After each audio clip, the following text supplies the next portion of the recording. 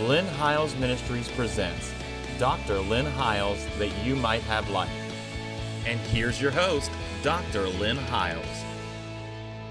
I want to welcome you back to the program again this week, and thank you for taking time to join us every week. I trust you are being blessed by the Word of God that we're sharing.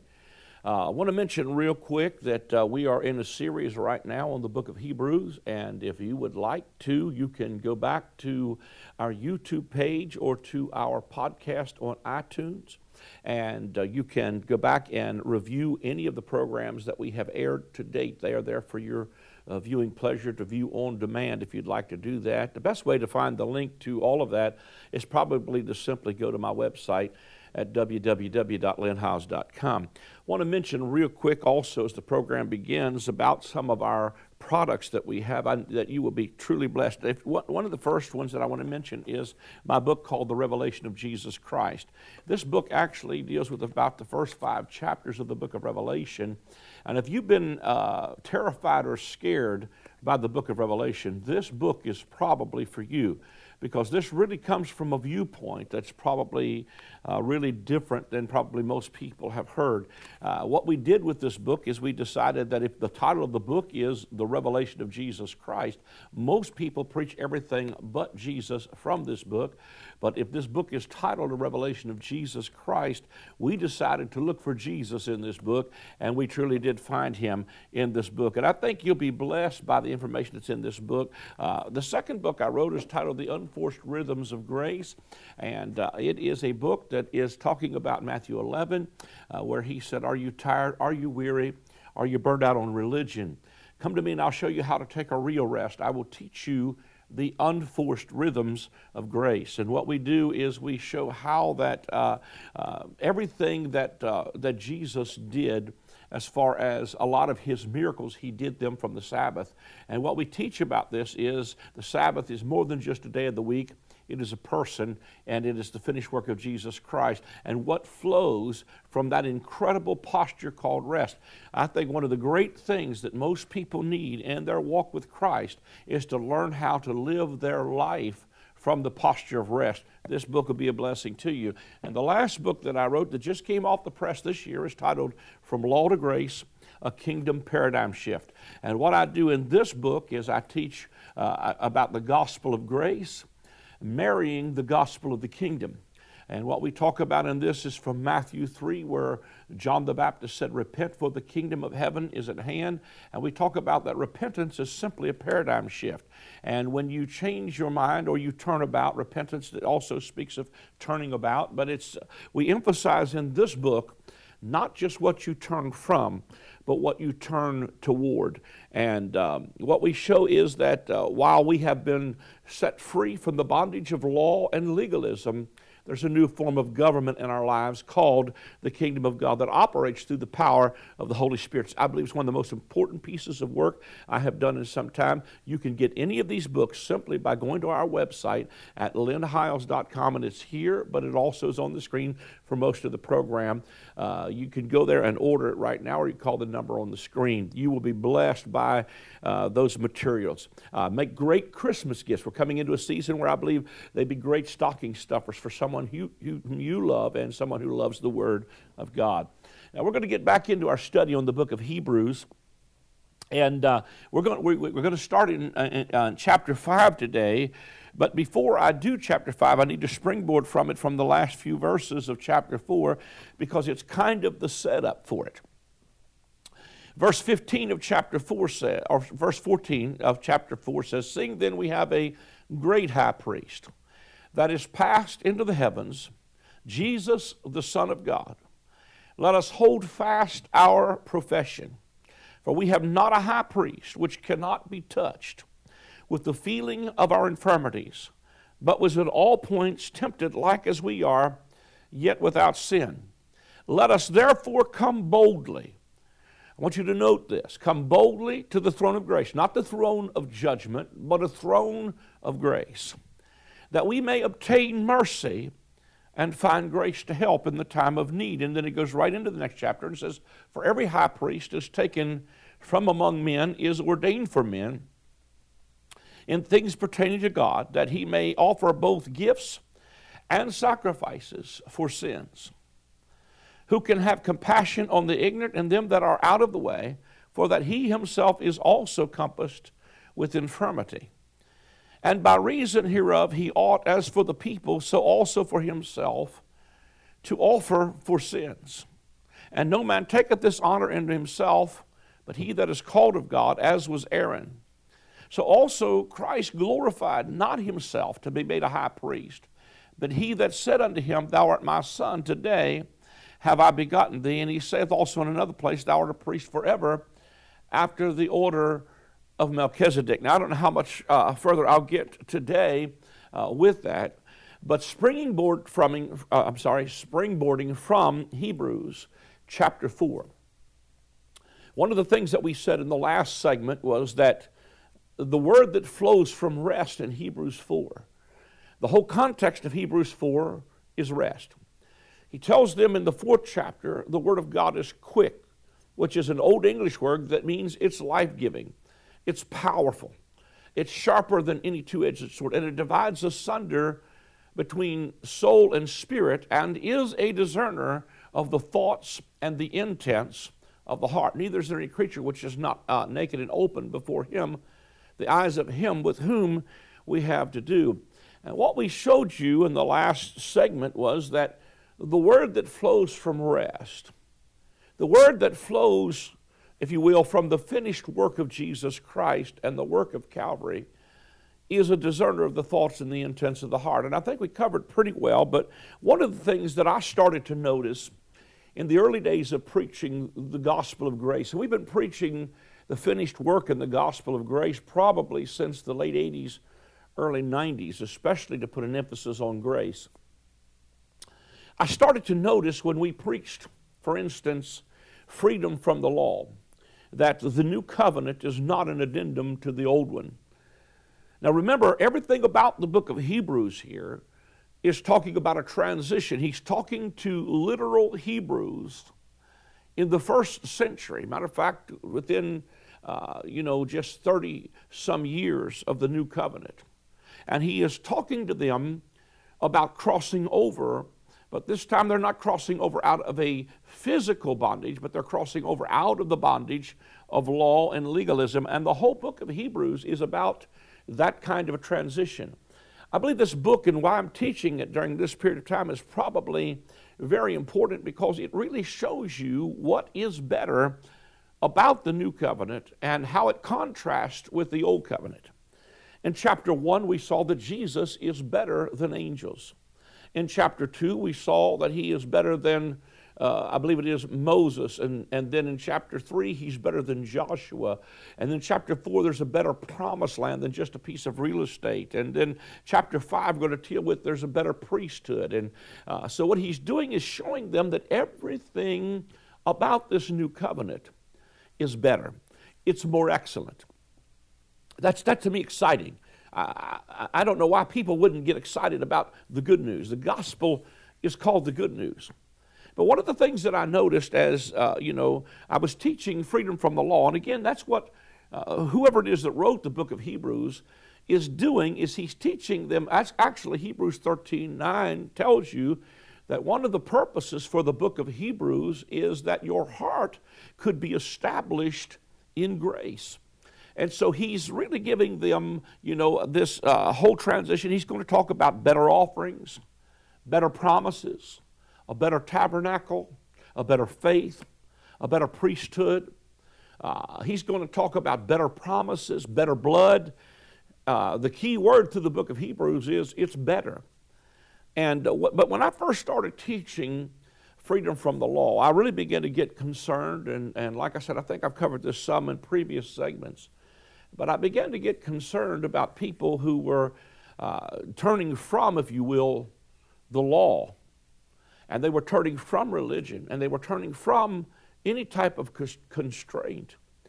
But they didn't turn toward the Lord. Again, that's why I wrote this book called From Law to Grace, A Kingdom Paradigm Shift, is because it really deals with the fact that if it's the gospel is not just about what you turn from, but it's what you turn toward. And if our hearts turn toward the Lord, then the veil is taken away. The veil has to do with the law.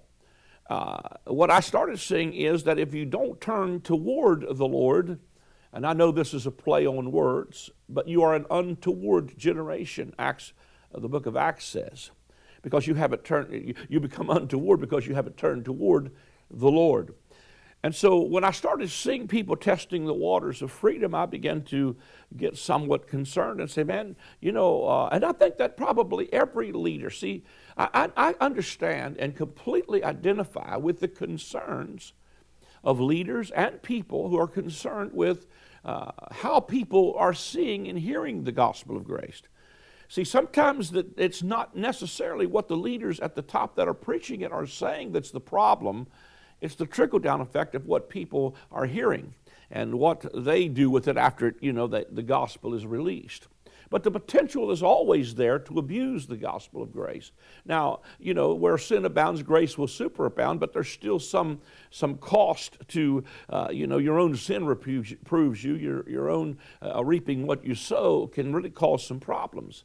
But when I started seeing some things that were manifesting in people's lives and wanted to kind of bring some correction to them, people kind of rear up and say, man, you can't say that to me. There's no condemnation, and I'm under grace. And to which I agree, you are under grace, and there is therefore now no condemnation.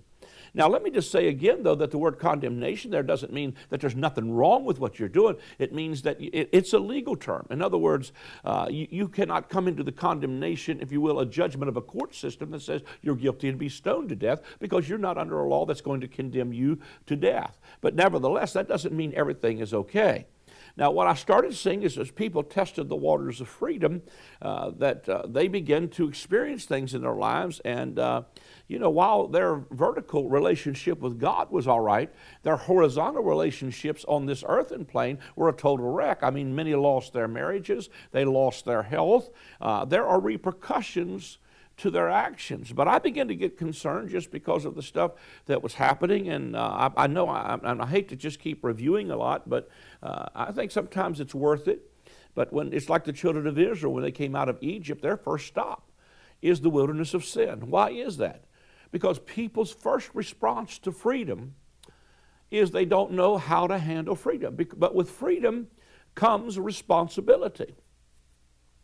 The Lord said to me a couple of years back, He said, son, you cannot earn grace, but you can steward it. And I said, Lord, I don't know if there's even a scripture for that. When I got in my room, I put it in my search engine, in my concordance, and sure enough, the book of Peter said that we are stewards of the manifold grace of God. So we can be stewards of the grace of God. But here's the thing that I want you to see, is that when people started to test the waters of freedom, even when the children of Israel came out of Egypt, they stopped at the wilderness of sin, and of course the water becomes bitter. And because the first response, almost everybody that comes out of years and years of bondage, even bondage of religion, many times will test the waters of freedom, and usually ultimately the pendulum will swing back to the center. But what happens is that I started asking the Lord concerning this because I was concerned about it, and He said, listen, the word that flows from rest, again, we're coming back here to Hebrews 4. He said the word that flows from rest is a discerner of the thought and the intent of the heart. So when you start to preach rest, and you start to preach the finished work, and you start to preach freedom from the law, what's in people's hearts begins to surface. Because see, under law, you could change their behavior. But under grace, you're going to change their hearts. Grace will change the heart, and sometimes it takes a little while to reveal the heart. But what he said is that the heart is, it's a discerner of the thought and the intent of the heart. And as people's hearts were revealed, and you could begin to see that there were some things in their hearts that had absolutely perhaps been at least controlled or dominated or kept in check by the law, but never was changed, begin to be revealed. But what this chapter in Hebrews 4 is telling you is that once your heart is revealed, that you can come boldly to a throne of grace and obtain mercy and find grace to help in the time of need. And then you're going to find a faithful high priest who is touched with the feelings of your infirmities, who has been tempted in all manners like as we are, yet without sin, so that he is able to succor or sustain us or help us through these times when we are struggling with things in our lives that could potentially destroy us. In the midst of it, he tells us, hold fast the profession of your faith. In other words, don't back down from your profession of salvation, because your salvation is not predicated upon your performance.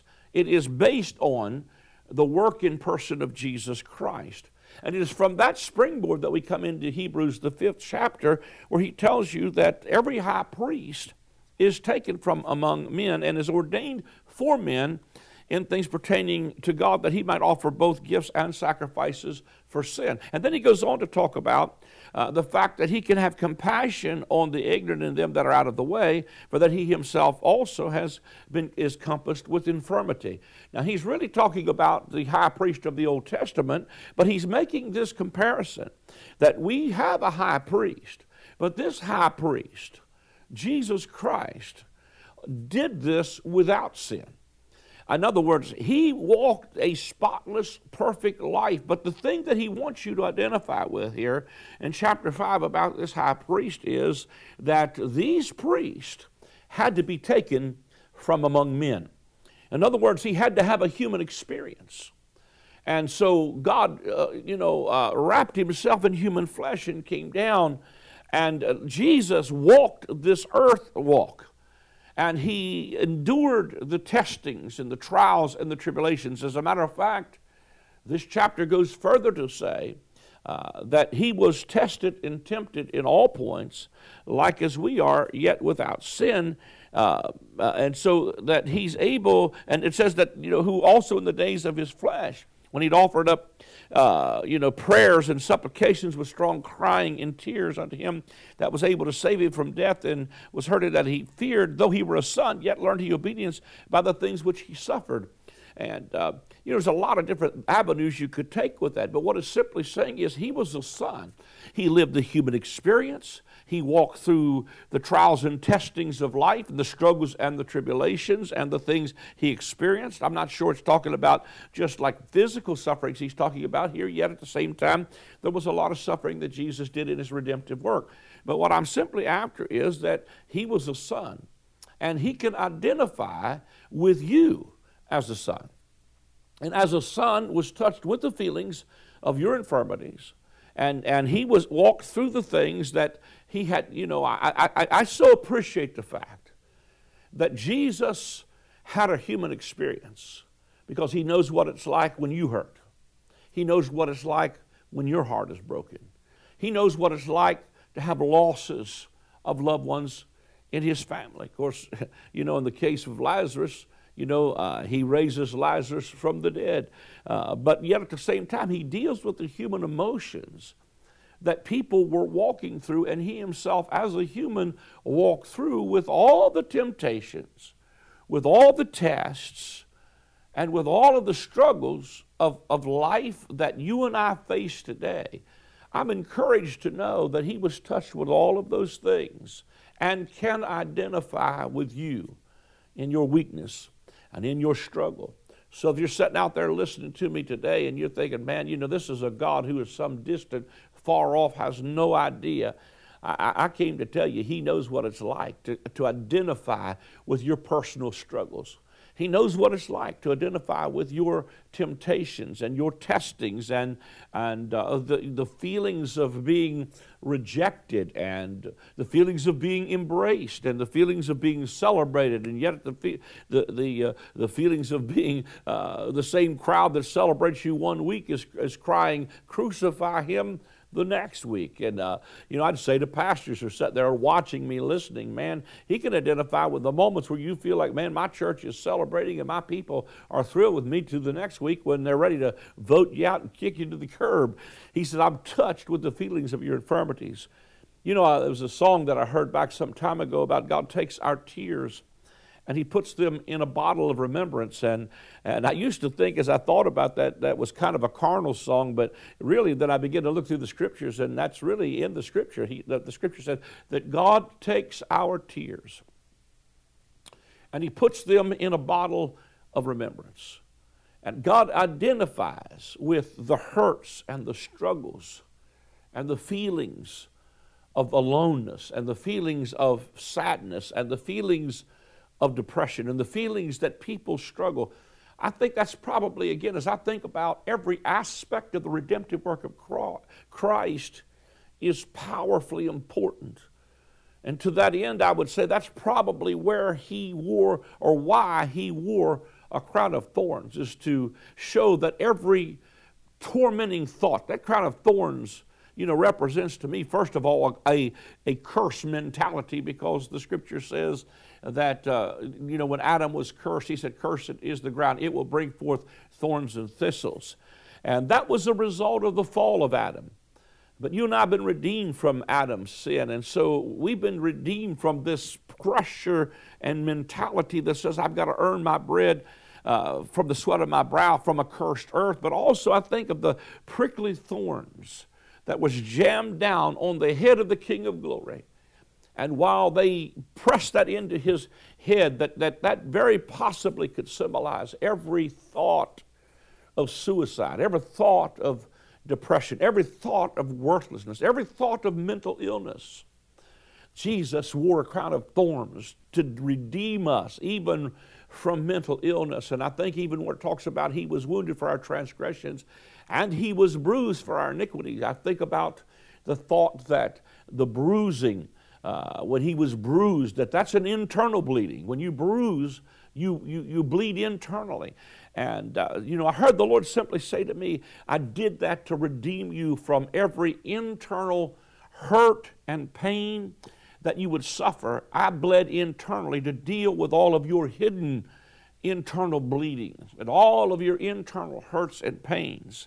And, it goes on to say that these high priests were taken from among men so that they could have compassion on us in our infirmities. So Jesus himself likewise took on the same, that he could identify with all of our human struggles and once again all of our human weakness.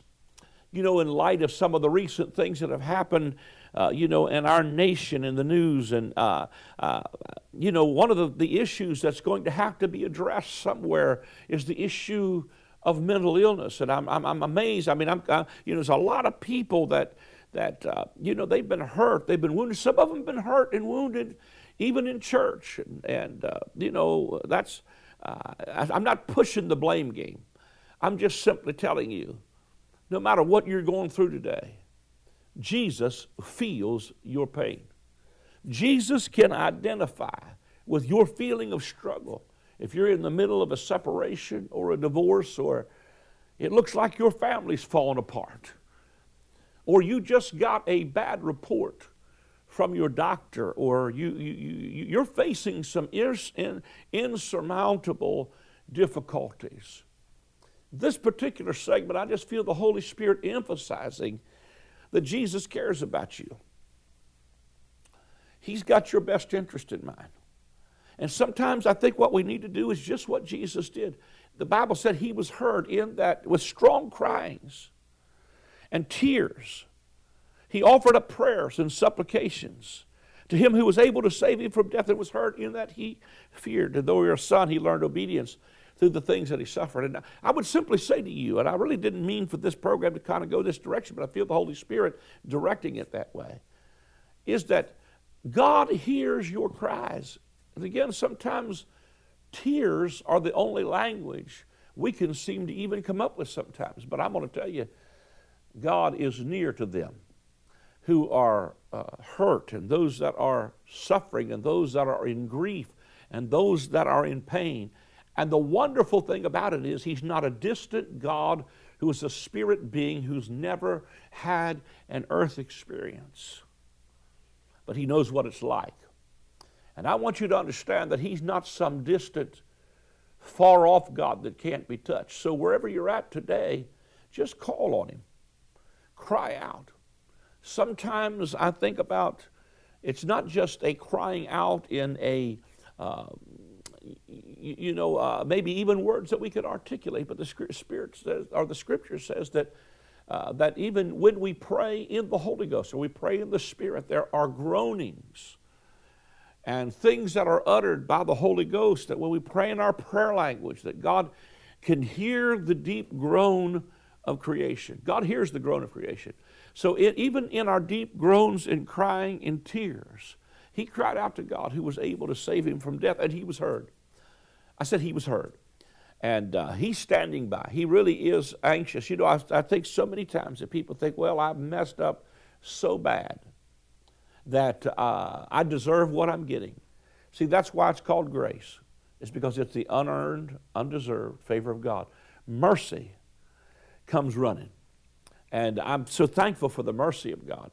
And the reason you can get mercy, again, is because he was tested and tried. And so, you know, and sometimes I think and that's one of the key points even of this Melchizedek priesthood that we're going to find here, is that he is a priest after the order of Melchizedek, and Melchizedek ministers not from a judgment seat, but from a mercy seat.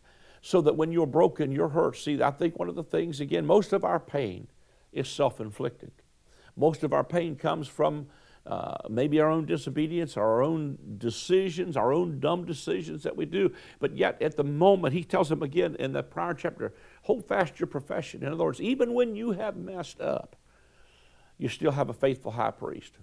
And he's there to touch you with the feelings of your infirmities. And he's there to intercede for you. And he's there to just bring relief. And you know, I feel like if you just call on him today, and just release that right now. God's touching somebody's life right now as I'm speaking, and there's a release that's coming. Even as your tears are flowing, God's touching your life, and Jesus is your high priest who is standing very near to minister to you. Man, I just feel like that he cares for us. Take a moment, if you would. We are about to run out of time, and I just need to say a few things quickly, but thank you for joining us today, first of all. And if you've enjoyed the program and you'd like to help us to take the gospel of the kingdom and the gospel of his grace around the world, we deeply are grateful. We appreciate it. It's your partnership that helps us to do that. So if you would like to become a partner, call that number on the screen or go to our website, and you can see a link directly there on the TV. There's a place where you can do like an automatic monthly debit if you'd like to just give something monthly and become a committed monthly partner with us. We deeply would appreciate that. And thank you so much for doing that. You can give also via check by simply sending it to the address on the screen. Thank you for joining us today. God bless you. I'm very excited to announce the release of my newest book. It is titled From Law to Grace, A Kingdom Paradigm Shift. In this book, we talk about how the gospel is not about a law you have to keep. It is about receiving a life that will keep you. It is not about living this life out of fear. It is about living a life of faith.